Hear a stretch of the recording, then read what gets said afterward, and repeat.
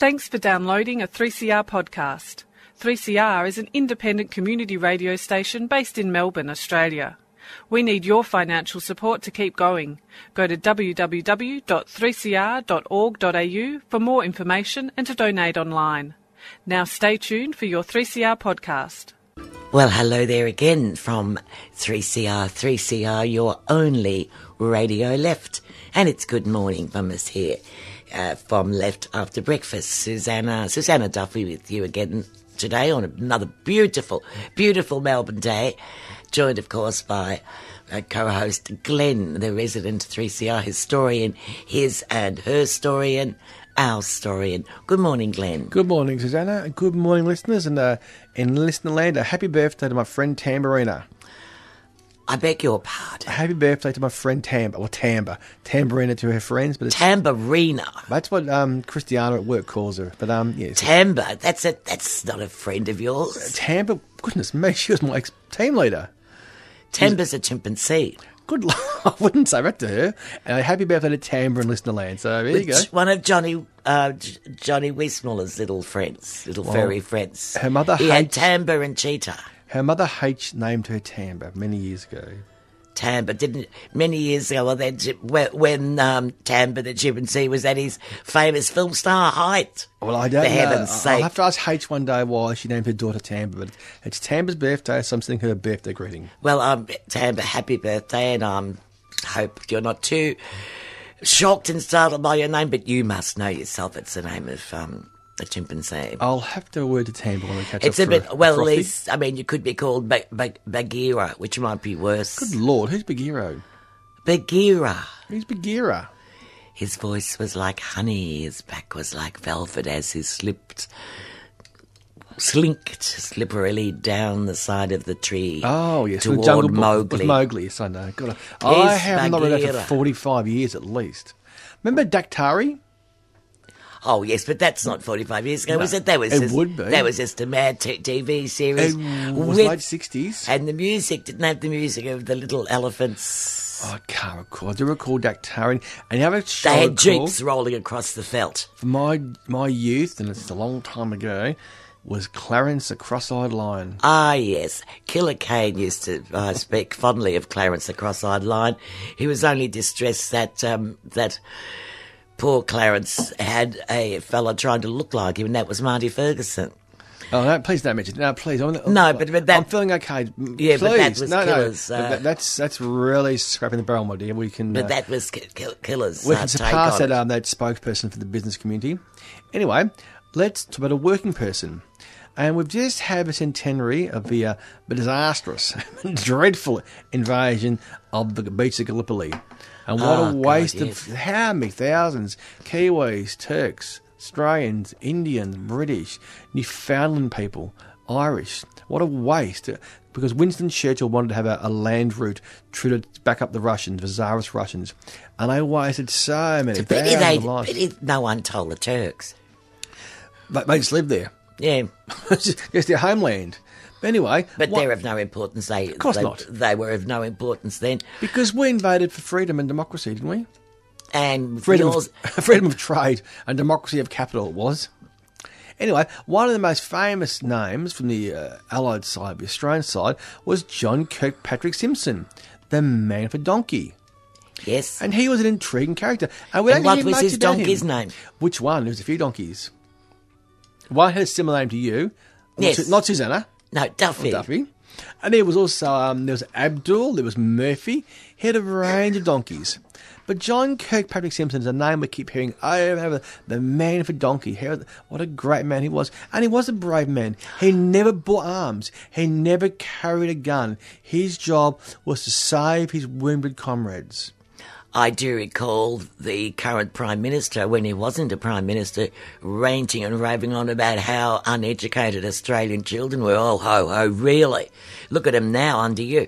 But in fact, they were so uneducated. In fact, he said they didn't even know about Simpson and his donkey. And I was thinking, well, you don't know about bloody Simpson and his bloody donkey, do you? If you're great at things, means you know nothing about him. He stood against everything you stand Correct. for. He was born in the northern county of Durham, in the town called Shields in County Durham in northern England, and it's a mining community. And a lot of most young men went down the mines in those days. And you know how the mine owners treated the workers, don't you? Well, yes.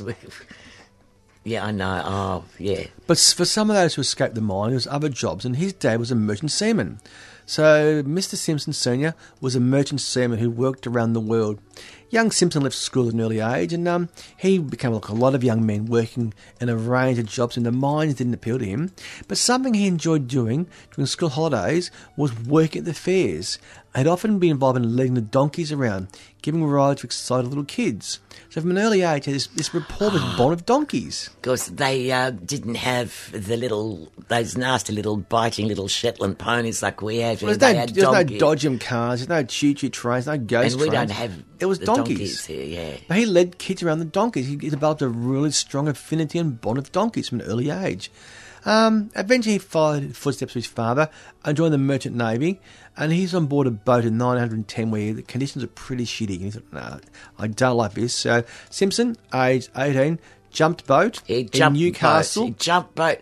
My God, he was an illegal immigrant. He was. My great-grandfather jumped boat too from Germany around the same time. And he jumped boat in Newcastle, Australia. And he worked as an itinerant worker. He worked in the mines, he was a cane cutter, worked in the gold fields, he was in Queensland, New South Wales, WA. And he saw a lot more of Australia than most native-born would have seen those days. And there's talk he might have been a member of the Wobblies. Not too sure, there's also rumours he's a Wobbly member. Who knows? Anyway, when the Great Trade War, also known as World War I, broke out, he thought, like a lot of our English-born, I want to join the army because I'm going to back to England and see my family. That was his desire, join the Australian Army and be sent back to England. And he had a wonderful love for his family, especially his mother. He often wrote to his mother letter after letter. He often sent his wages to his mother and his sisters because they were doing it hard in the UK. And in those days, poverty was a way of life for so many millions around the world. That was what the free markets produced, poverty. So he helped his mother and his sisters by sending money back from Australia. I thought, okay, so while I was sending him money, I'll join the army and I'll return to England. So he found himself in the Australian Army, or the Australian Imperial Force, as we know, the 1st AIF. And off he went on the boat, but he didn't finish up back in England. Where did he finish up? He finished in Egypt, amongst the pyramids. And he was horrified. I thought, no, will I see my family again? I've joined the Australian Army to go back to England. What can I do? He often wrote to his family from Egypt, but his regrets. Why am I here? I want to see you come back to England, back to the homeland, blah, blah, blah, blah. But was not to be, because Simpson, like many thousands of others, found himself on a boat bound for Gallipoli, for the Dardanelles, on April 25, 1915. And he was in the first batch of soldiers to disembark. But again, what was he there for, Why was he in Gallipoli? And I suppose just to give an idea of the mindset he had before that last journey to Gallipoli, one of the last letters he wrote to his mother, and I'll quote here, I often wonder when the working men of England will wake up and see things as other people see them. What they want in England is a good revolution, and they will clear these millionaires and lords and dukes, and like a Labor government will help workers look after themselves. Now, does Tony Abbott or Brendan Nelson quote this letter about his desires to have a bit of a revolution in England and claim the dukes and millionaires? They have no idea. They never had any idea. Never had any idea. Well, Simpson wanted these things. They didn't know about Simpson. He thought a Labor government might bring about revolution. He was misguided, but in 1915, in 1915, 1913, 1914. 1913, 1914, well, it was like a dream, wasn't it, a Labor government? His heart was in the right place. He wanted the millionaires to go, the dukes and duchesses to go. He wanted in New England where the working person was free to live their own lives, where there's no poverty, no oppression. Yeah. This is Simpson's desire. But as it was, he wasn't deceived. He found himself disembarking on April 25 on Gallipoli. And as I said, Simpson never bore arms in the military. His job was to lead donkeys up to find wounded soldiers. And the next few weeks, he had a series of donkeys. There was Abdul, there was Murphy, and of course there was Duffy. And unarmed, he went through the carnage of his surroundings in a selfless effort to save the fallen. And there's never been a medal for Simpson. For all his bravery, his name lives on 100 years later, but there's no Victoria Cross, no military cross.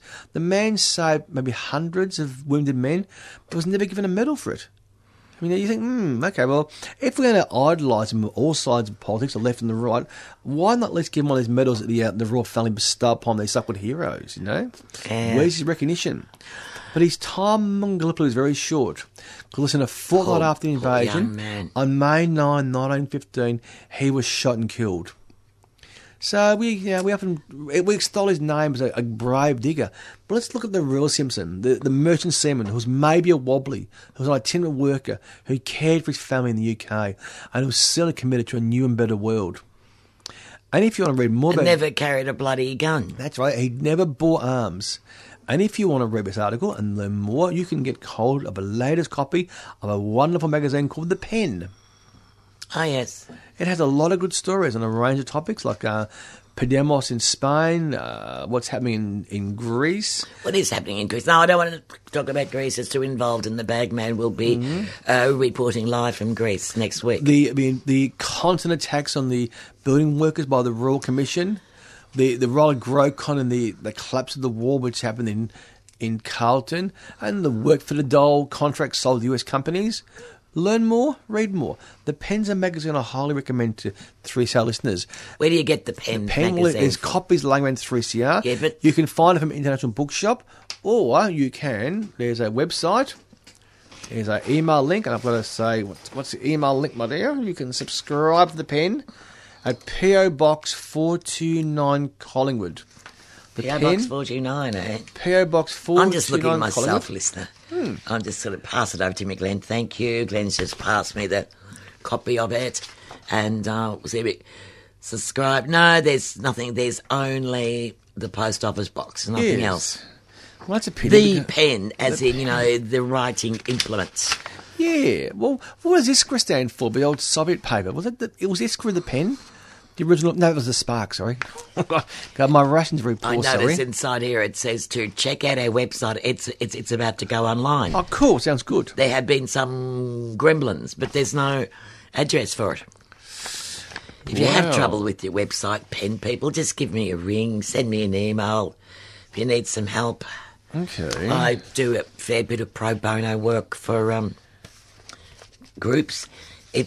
Groups of which I approve. I mean, not just any group. I mean, I didn't do the women who want to be wealthy or the women who want to be wombats. But I'm quite happy to happen to. Yeah. Well, that's because I wouldn't give them any help with their websites, would I? So, therefore, that's why you've never heard of them. That's not Gina Rinehart, is it? But there are plenty of other... Or Gina Bayou? No, that's not Mount Gina, but one of the women involved is called Princess Poppy. Good Lord. And because I myself have a title, as you know, Glenn, but I don't go around using my title. Princess Poppy. And I don't mean my title that I'm known in online circles as Susanna Dame Duffy. I only call myself, I gave that Dame to myself. I awarded myself a damehood. Why not? Why not? When Prince Philip, that bloody fascist old bastard, racist, got a free gong from the Prime Minister. Well, but I have an actual sort of family title. It's a hereditary title, which means you would call me Lady, address me as Lady MacDonald. You're a lady. But I don't use that, as you know. I'm just called Glenn. Well, there you go. My family have none of those bestowed titles. There's Mr. and Mrs. and there's my family Margarets title, and Glens and Toms and... Well, my family title comes from ownership of land. You wouldn't have any of that. My family do nowadays. My family have changed immensely over the last about 30 years. Like so many Australians that, generations upon generations do it hard, and you finally break through and, hey, you're part of a system there and you want to maintain your part of a system. Because Australia was a land of opportunity. It was. And we've got to remember, like as Woody Guthrie sang in Pastures of Plenty, it's migrant workers that have built, the new world, the advanced capitalist countries. Who built Australia? Who built the Great Snowy, the hydro schemes? Who built the dams? Who built the West Gate? How many men died there on the Snowy in those dams? I've got a book at home. I can tell you if I can find the book. It's Fergus Robinson did a wonderful work on the OHS issues on the Snowy Dam. It's somewhere at home on my hoarded collection of documents, but if I can dig it out, I might just throw one W. Fergus Robinson wrote this in the late 90s. He reviewed all the documents by the amount of deaths. And the workers, they came from the Ukraine, from Deutschland, from Yugoslavia, from Poland, Estonia, Italy, Greece, Malta. They were the ones who came across and were given the shit jobs. But they built Australia. The Australia we hear about, the great Australia. Well, who built it? How did it happen? It happened by magic, by osmosis? Well, scarcely by osmosis. Magic is a possibility, but not probable. But yeah, but what's the saying? And whether you were born, and whether we were born here or born in Italy or Greece or Spain, Ireland or England or Fiji, all of us are workers. All of us are workers, and united we must stand to drive the wealthy bludgers until the wealthy bludgers have been driven from this land. Whoa. Yeah, hold it. Yeah, it doesn't matter. Keep your powder dry. But there's even more wealthy bludgers now. The wealthy bludgers are expanding. I mean, it's interesting, the not the voice, not the mouthpiece. I suppose maybe the peg body for the capitalist classes around the world, the OECD. Itself is noting just the disparity of the last 25, 30 years. There's more and more wealthy, and the gap between those that have and those that have nothing, it gets bigger and bigger. And Warren Buffett himself, on the wealthiest American, but he said himself, there's a class war going on, and our side's winning. And he's open about it. He's not pretending it's a democracy. He's clear. Yes. There's no pretenses, my dear. I mean, he hasn't Bush saying that. Bloody winning. They've got more resources to back them up. But at least he says it. Even Chomsky himself says, the last 30 years has been a one-sided class war. It has been one-sided. I mean, I just listened. The gains that we've achieved, especially after World War II, are being taken one by one by one. Because, that's what happens with reforms. They're not set in concrete. They can be taken back from us. They've always hated it. They've hated it. They've hated that we get the right to... They hated that we vote. They hated that we have any rights. They want us back like the peasants tugging the forelock, and that's what they really want. And never, ever forget that, listener. I don't have to tell you this, Glenn. They want us back as we were before. Tied to the land, and as I said, tugging the forelock. Well, that's what John Kirkpatrick Simpson himself was saying, writing to his mother before he went to Gallipoli. How he wants a revolution in England. Get rid of the Dutch dukes and the duchesses and the millionaires, where the ordinary working person can be proud of themselves. They can work together. They were his goals. As I said to you, you won't hear Tony Abbott mouthing that, or Brendan Nelson. Actually, anybody else apart from 3CR. Yes. Where else would you hear this? I was just thinking, I'm not sure if we're allowed to say such things about class war. Are we allowed to use the term class war on radio? But it's the elephant in the room, class. We discuss ethnicity, race, gender. We discuss a range of important issues. But there's one big issue, the elephant in the room, we don't talk about, which is class. Well, Norm Gallagher, remember, was jailed for using the term class warfare. He was jailed for contempt of court using the term class warfare, but he wasn't in the court. No. The court had closed. The decision had been reached. He stepped outside and he was on the steps of the courthouse, and one of the radio people shoved a microphone in his house and he said, yes, it's not, he said, yes, we haven't won the war, but it's a victory because it's a battle in the class war. And bang, contempt of court and thrown in the slammer for that. So are we allowed to use the term class war? Are we allowed to use the term class? We don't. It's the elephant in the room. Oh, no, you can use the word class, but you'll just people, they, the mythical them will just say, oh, don't be silly, we're a classless society That's now. Right. But even in the 80s, under Bob Hawke, the two biggest growth areas were the homeless and the millionaires. We're talking Hawke left power in 91. They always go together. It's almost 25 years ago. And the disparities in wealth, I mean, I was looking at stuff in 2001 or so, the disparity in Australia of wealth was the greatest it had been since the start of World War I, 87 years prior, which is now 101 years prior. And it's not getting any lesser. The gap gets bigger between those few that have and most who have not. And there's many, many would-bes who could-bes who have something, which is like credit cards and mortgages. And we're encouraged to borrow, which is contemporary capitalism. It's a colossus with feet of sand again. And the key is the C word. We won't discuss class. Sometimes I should tell the listener this, or maybe I don't really like having such an insight into the evil thoughts in my soul, really. But sometimes I just think, If I had, because I think of 3 wishes, like in the fairy stories, you always got 3 wishes. I think one wish would be, the first one would be, I want all the nasty arsehole mongrel bastards, rabid people there are in the world to suddenly all die of some mysterious ailment, sort of like a plague, but sort of not like the Black Death or the chook plague or whatever the hell we've all had, Ebola. Avian flu. Nothing like that. I just meant, does it strike the people who have the most evil in their hearts suddenly just... their heart stops beating. And I thought I could get rid of quite a few nasty people from the world that way. Now, how can I do that?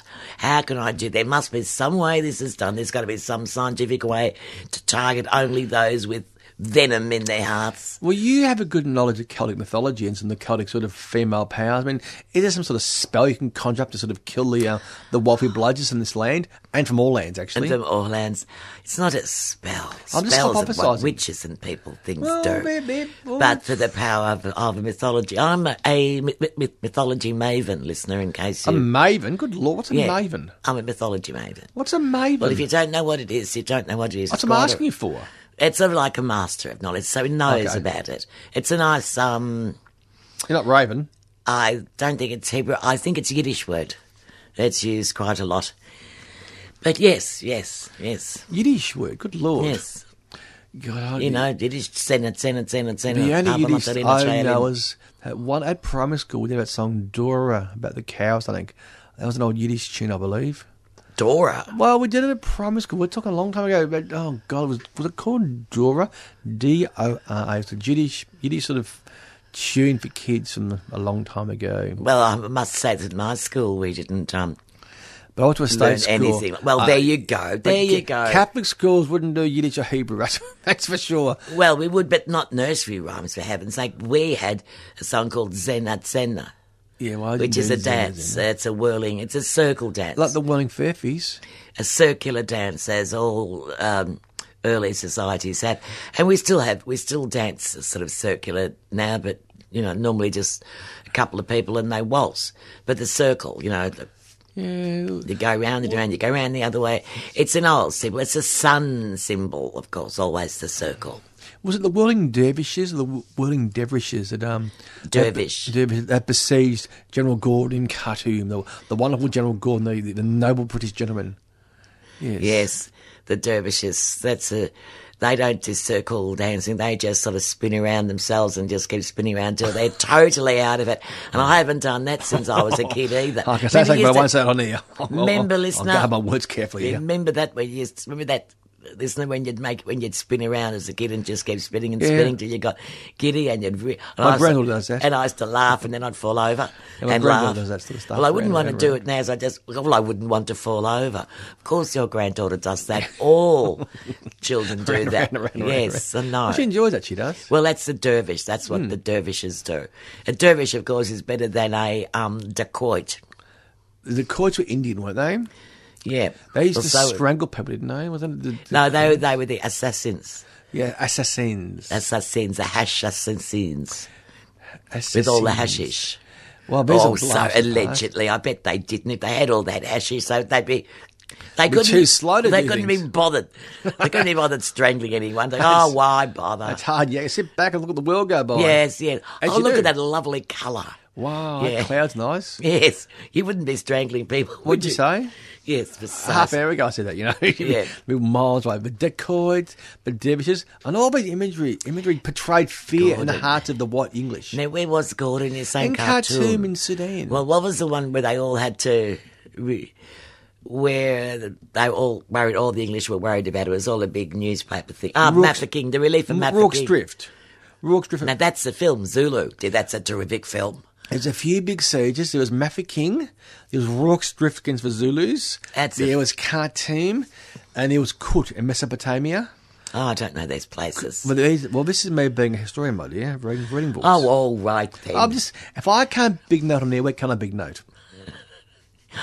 I know about the relief of Mafeking Yes. because it was such a big deal Baden Powell was there, wasn't he? that people were dancing in the streets, possibly circular dancing. 5 weeks later. All over, yes, when the news got through. Yes, he did. But they had to do save Gordon. I didn't realise it was Khartoum. It was Khartoum, but they didn't save him because he's... Weren't they in the red square there? I don't mean the red square where the bag It men might have kicked ran around blood, his might have ran Sheridan. red of blood, but yes. Yeah, the square.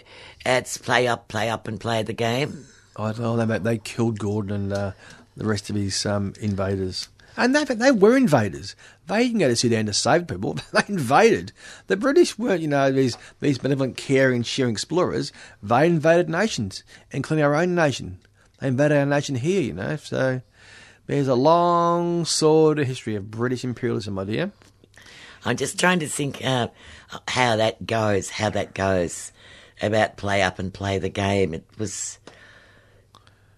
Oh, God. well, yes, yeah. Yeah, the sand of the desert is sodden red, red with the wreck of a square that broke. The Gatling's jammed and the colonel's dead, and the regiment's blind with dust and smoke. The river of death has brimmed its banks, and England's far, and honour a name. But the voice of a schoolboy rallies the ranks.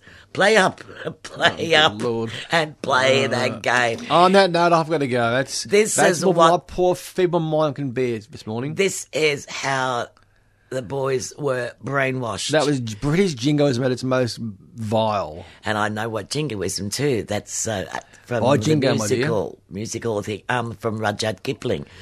That was him. We don't want to go to war, but by jingo if we do. We've got the men, we've got the guns, we've got the money Well, too. his son went to war in the Great Trade War, and his son was killed. Didn't he change his mind then? Well, he spent years after war trying to find his son's remains, and he never found his son's body. Well, I'm sorry that he did that, I'm sorry, Mr. Kipling, for the...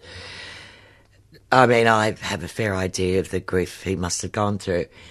I'm sorry he did that, but I mean, he was all for war, but I thought he changed his mind. He might have after his son was killed.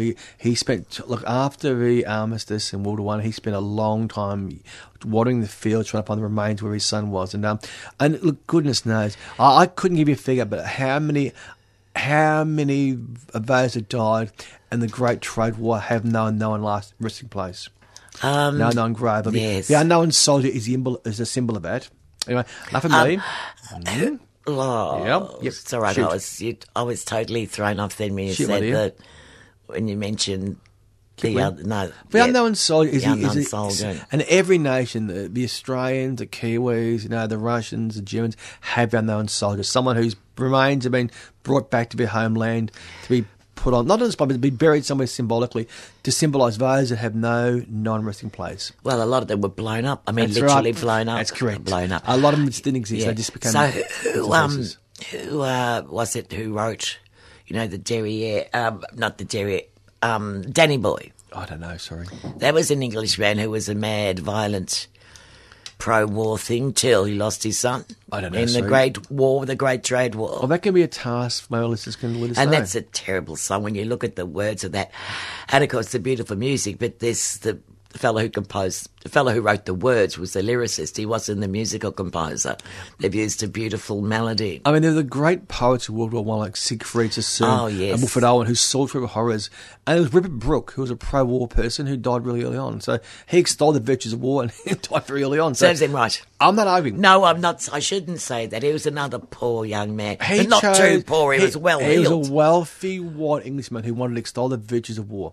As long as it was his bloody peasants fighting, not him. Well, he died himself. So what more can I say? But it wasn't. When from the land that Rupert Brooke's people oppressed, the Emerald Isle. In those words, my forebears, Chocular. And of mine, Chocular.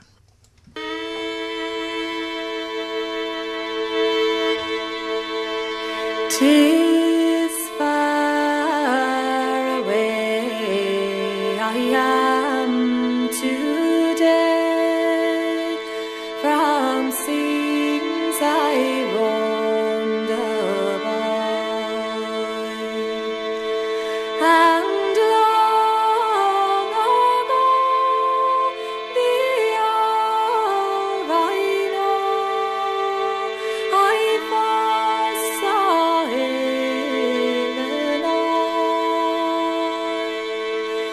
not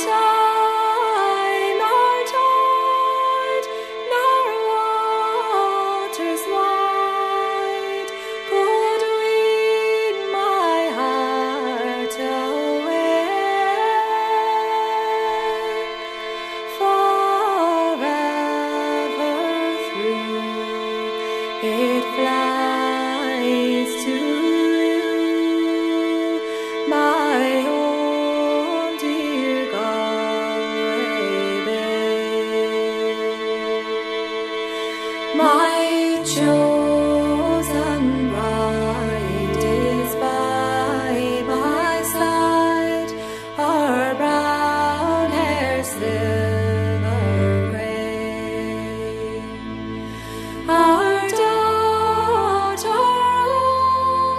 as like our rose, as April dawn today. Our eldest boy is mother's joy, is father's pride and stay. With gifts like these, I'd live at ease, were I near Galway lay. Oh, grey and bleak by shore and weak, the rugged rocks abound. But sweet or green, the grass between, that grows on Irish road. At friendship fold, all earth beyond, and the love that is always. Bless each dear home beside your foam, by your dear Galway bay.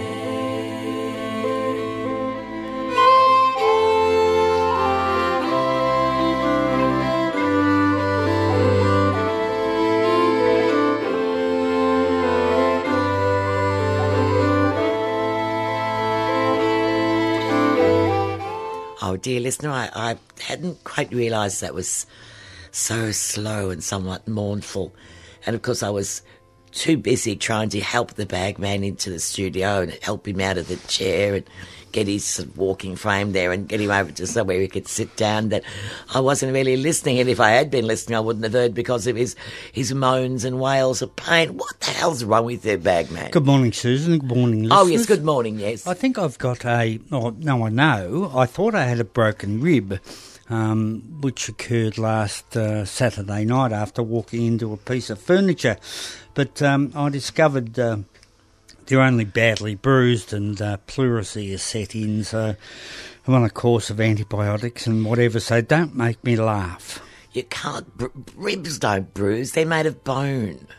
Yes, but apparently when you bruise the muscle, it opens up and pleurisy sets in. But what the... Everyone has the... It's sort of like pneumonia. Yeah. We've all got it within us. But you have to be sort of run down. Something has to happen. Usually a trauma. Yeah. And you're saying you lurched... I don't mean lurched into... You mean you bumped yourself on, the bathroom sink or something? or maybe the bar, the corner edge of the bar. In the kitchen. In the kitchen. And Okay, it so hurt. you should have rounded bar corners in your houses, listener. Oh, thanks for telling me now. I'll go home and saw them off.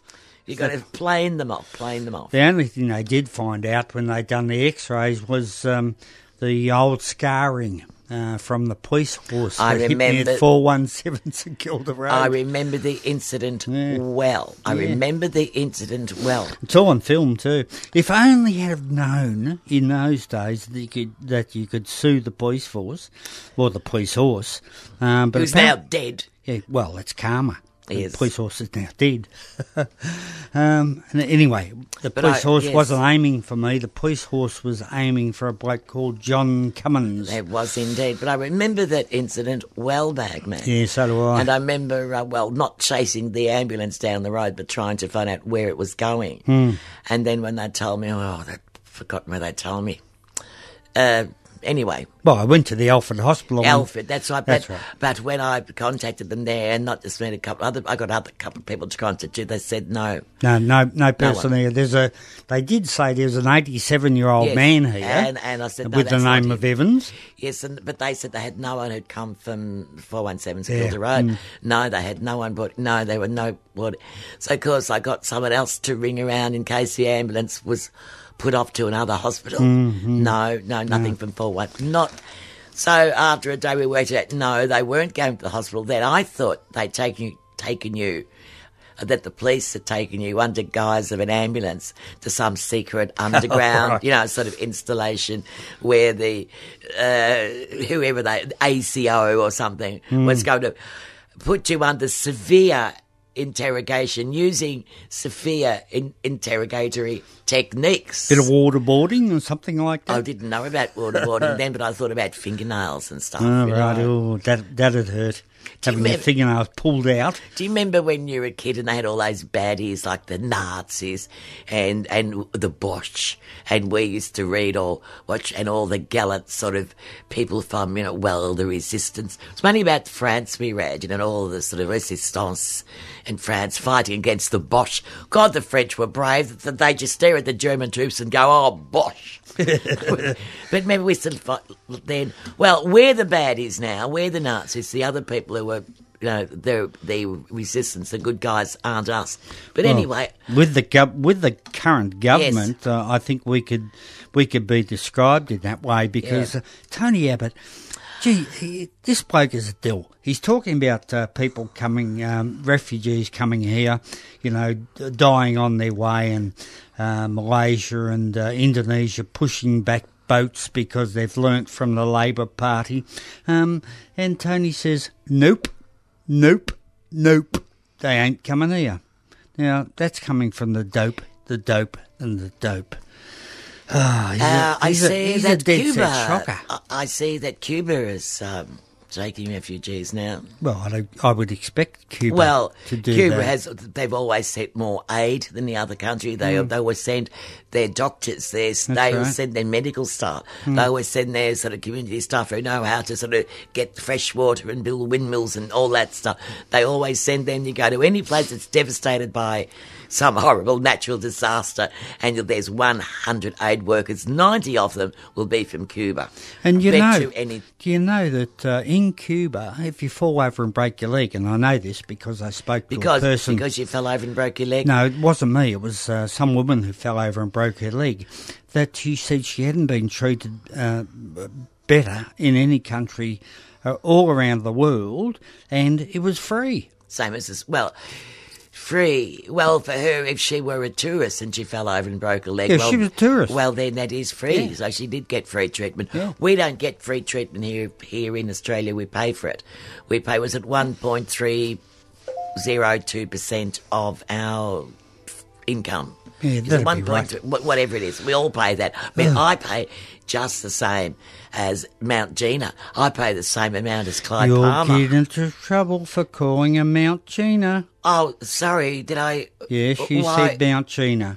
Oh, That's derogatory. people might think that I'm having a go at her Her shape. Her shape? Shape, her torso, her size, her torso. girth, her immense fatness. What do I mean? Her immense fatness. You'll I get say into that? more trouble. Oh dear, sorry. Oh, golly. I'll just zip my mouth up. I'm sorry, listener. That's right. I do apologise, listener. I do not believe I've never been a person to go for anyone because of their physical Go for the disabilities. man, not the ball. Yes, that's right. You got to. Thank you. You sound like camo. Yeah. That's one of those camo-isms. Yeah, isn't that's right. it? What was his other one? Oh, which other one? Well, there was a whole book full of them. But when talking to bosses and how they mucked up, he said, "You fucked it, you fix it." Yes, that was a good one. was his one. Yes.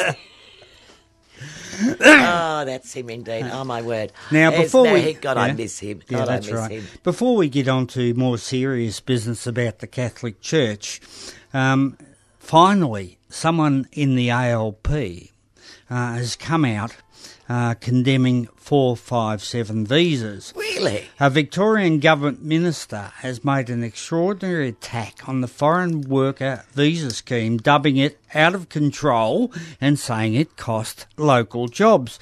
Now, Community Affairs Minister Jane Garrett has pledged to campaign to wind back the scheme if she wins her bid to become the ALP's next national president. It's very clear to me, she says, it's out of control. It undermines our standing at an international level, allows the exploitation of overseas workers to go unchecked and displaces local workers.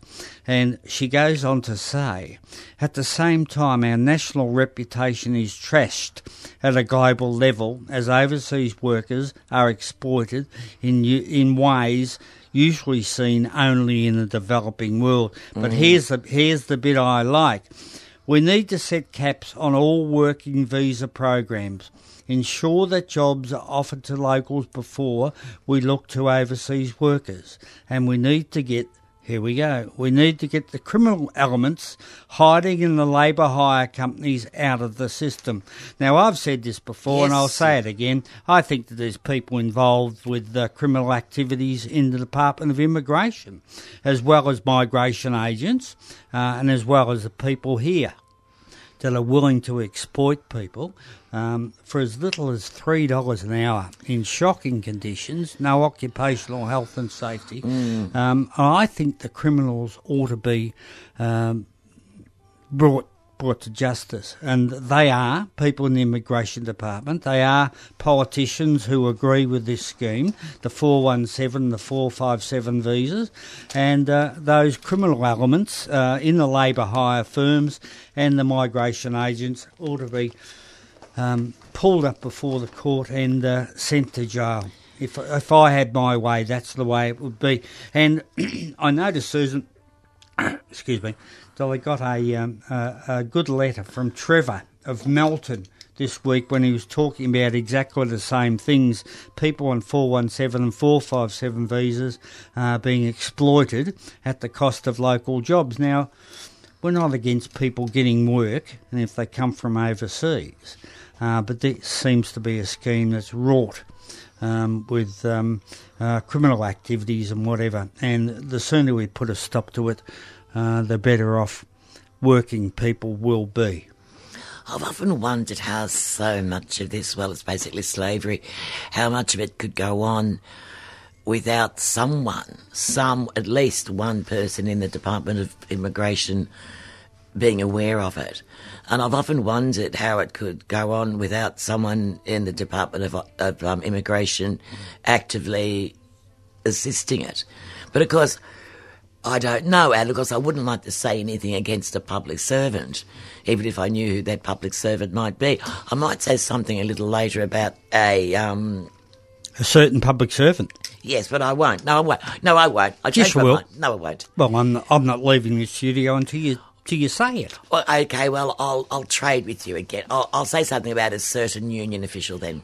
All right. Okay. Which has nothing to do with these workers. Right. This is a cover-up of Pell proportions, and we're talking about Cardinal Pell. I like that, of Pell proportions. Of Pell proportion, because we've seen the Royal Commission into child sexual abuse in institutions and whatever, and it seems like Cardinal Pell, he's out there amongst them covering up, moving priests to different locations. It's his job. And he says, I didn't know anything about it. Well, he went. The worst pedophile in the Catholic Church is a bloke called Gerard Ridsdale, and Cardinal Pell actually escorted him into court one day and gave character reference for him when he was charged with pedophilia. Now, you don't know Cardinal Pell? Well, you were there in court giving evidence for this rat who was exploited and sexually molested young men. It was estimated, I was listening to the radio the other day, that in just one particular school in Ballarat, one school, there was 5 paedophile priests. My God. And without sounding funny, it's a smorgasbord. for pedophiles. Yeah. And the Pell has got to be brought back to Australia. Yeah. He's got to be brought before the Royal Commission, and he's got to tell the truth. And then, Oh, come now. well, he's a Catholic priest. You were brought up a Catholic. You know, you can't tell lies. Oh, yes, Oh, you can. You just go to confession Yeah, afterwards. Precisely. But Abbott's he's a very good mate of Pell's, isn't he? Yeah, He always said Pell is the best, probably the best churchman in Australia. That's if right. not the Southern not the world. No, I think I'm exaggerating. I think he just said he was the best churchman in Australia. That was Pell. Well, that's Abbott for you. Well, the he's failed priest. Failed priest. No, he's got to be brought back to this country. He's got to be compelled to give evidence. Compel Pell, we say. Compel Pell. And then as far as I'm concerned, and I hope I'm not going out with the boards of the bounds of reality, he should be charged. That's my opinion. That is A beyond... personal opinion. Yes, that is beyond the bounds of reality. Exactly. But if this were not an institution like the Catholic Church, to say this was a furniture factory somewhere, and the managing, thingo of the furniture thing had known about all this horrible stuff, this pedophilia going on with the underage workers, and had been covering up and moving them around, well, you'd think, would that person be taken to court and charged and convicted and possibly confined? I think so. So Confined why? in a cell. So why? Well, Wouldn't it happen to someone because they haven't happened to be a member of a church? I bet you if it weren't a Christian church, they'd be up there right now in the dock, chained. see, I have, I don't want to go into it too much, but I have some personal experience because I was put in the care of the Catholic Church for a period of time, and I seen the sexual and physical abuse of young people. I wasn't sexually abused as such, but I witnessed or heard people being sexually abused, and I felt guilty about that, but I didn't have to feel guilty because every Yeah, week and you or were so... just a little boy. Yeah, and every week or so the priest would come in and bash or kick the tripe out of me. That was my punishment. So I've always felt guilty about that, but I'm going to be giving evidence to the Royal Commission, and I think the Franciscan priests and brothers that ran the, we'll say, a reformatory on behalf of the Catholic Church have got a lot to answer for. It's the old thing, they're Susan, still no alive. pain, no gain. Yeah, that's what it was. If you weren't hurting, it wasn't good for you. If it doesn't kill you, it's got to be good for you. Dear And me, they've- it's like a different world for me. Yes, I was brought And up they've in been the able Catholic. We to had get away such with it different, for... such different style of teaching, and really, Well, yeah, you well. went to Catholic school, and so did Yes. I. But mine was obviously nothing like yours. Yeah, but our excuse is that the Catholics make the best communists, as far as I'm concerned. It's all right. Yeah. These are terrible things. Yes, they're just things about children. They really are awful, aren't they? No, I shouldn't. No, I don't. I'm not allowed to distress myself, Bagman. Oh, you're not allowed to get upset, are No. you? No smoking, no drinking coffee. No, You live on a one biscuit a day, I don't have biscuits. don't you? No, Even they're out. I sort of subsist on a couple of mushrooms and a beetroot. And a cookie? You have the odd cookie? You should, No, Susan. nothing. You forget about your troubles for a long, long time.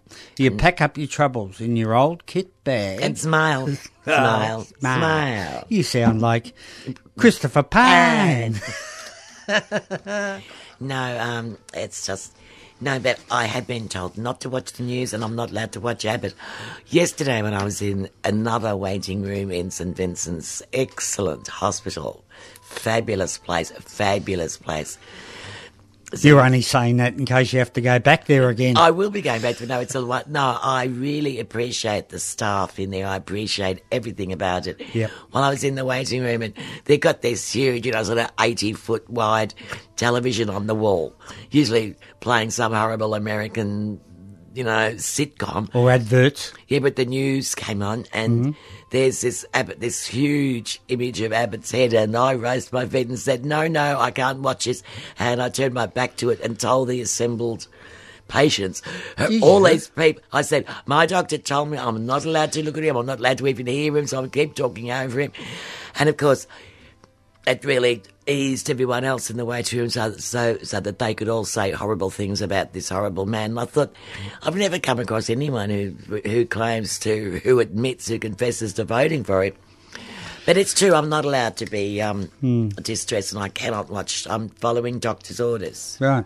And you've got to admit that he is the worst Prime Minister in Australia's history, and probably the worst government in Australia's history. And I keep mentioning it, that Bill Shorten hasn't laid a glove on Where's the opposition? Where's the opposition? That's exactly what you say. Well, maybe people like Jane Garrett, if she becomes national president and she stands up for what she said about 417 and 457 visas, maybe she would be a credible opposition. I keep saying, where's the opposition? Abbott stands up there, leaving himself open for all... Even when he's called Shorten, I'm Shorten, just sits there and grins. I tell you what, Abbott would never have gotten away would never have got away with referring to me as he's referred to Shorten. Anyone, look, I would have... they would have all been punched out by now, and I'm a lady. Well, no one should be able to be called that. In the Parliament, much less in front of Bronwyn Bishop, that you're called a CUNT. Well, you don't leap over the table and grab him by the motorboat. Well, I would have leapt over the table and grabbed him by the necktie. The blue one. The necktie, that's all. I've been known to grab people's neckties and swing on them, but that was a long time ago. When you're a young lady. And when I was hiding the fact that I was a young lady, and when men wore neckties and wear horrible... I swung on the necktie from some BHP bloody director once. Really? Who told me that, he didn't want me littering up, that I should go home and attend to my family. And you did. And attend to my family instead of littering up his steps with all these rubbishy signs and things. Well, I swung on his necktie and took a couple of steps backwards down the steps. Yeah. But I was restrained. I always get restrained. Yeah, well, that's what the police force are for, Susan, to restrain people like you.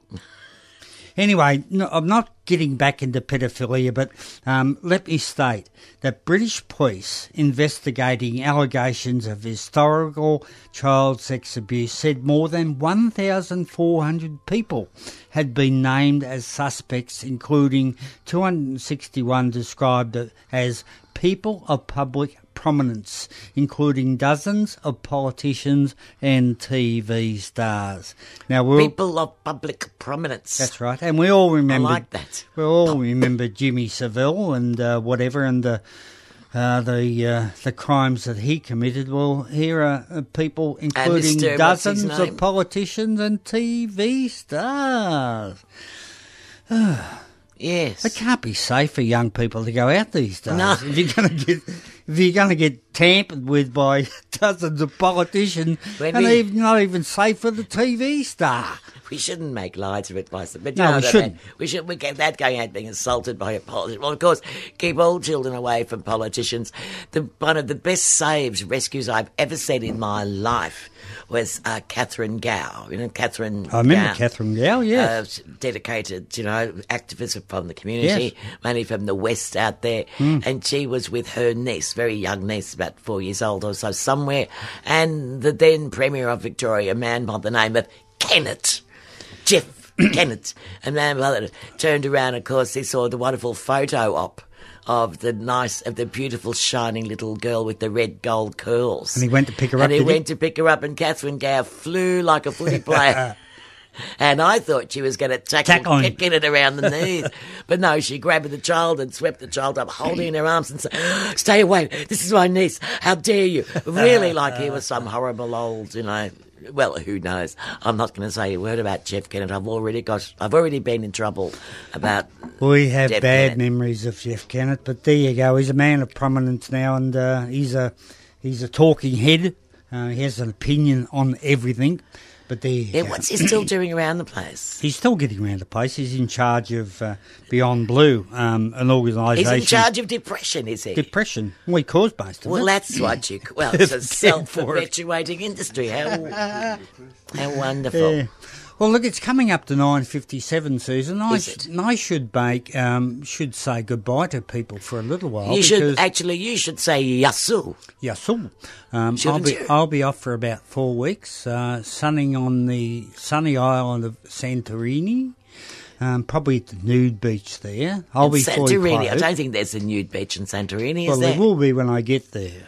Well, I understand. Yeah. That's all right. This is a warning to anyone who may be travelling near Santorini in the next 4 weeks. Avoid it because of the bagman made it a nude beach. No, I don't mean avoid that. I did ask if you were going anywhere near Cos. You could have called in some friends of mine. To where? Cos. Oh, Cos. I haven't heard of it. Towards the east. But look, I've It's arranged... just across the water from Turkey. Yeah. Remember Turkey? Yeah, I do. I've arranged for accommodation there. I've spoken to a couple of friends of mine, and they're going to put me up for free. They're going to let me drink all their Retsina and eat all their food, and maybe have sex with one of the odd relatives or whatever, all for nothing. That's a good deal. Tell me how you manage this. Can't. You can't. Not on radio, Susan. You can't tell me. Okay. It's 9:59, so let's be out of here. Let's go out the same old way. Well, yasu. I know. You've been listening to a 3CR podcast produced in the studios of independent community radio station 3CR in Melbourne, Australia. For more information, go to allthews.3cr.org.au.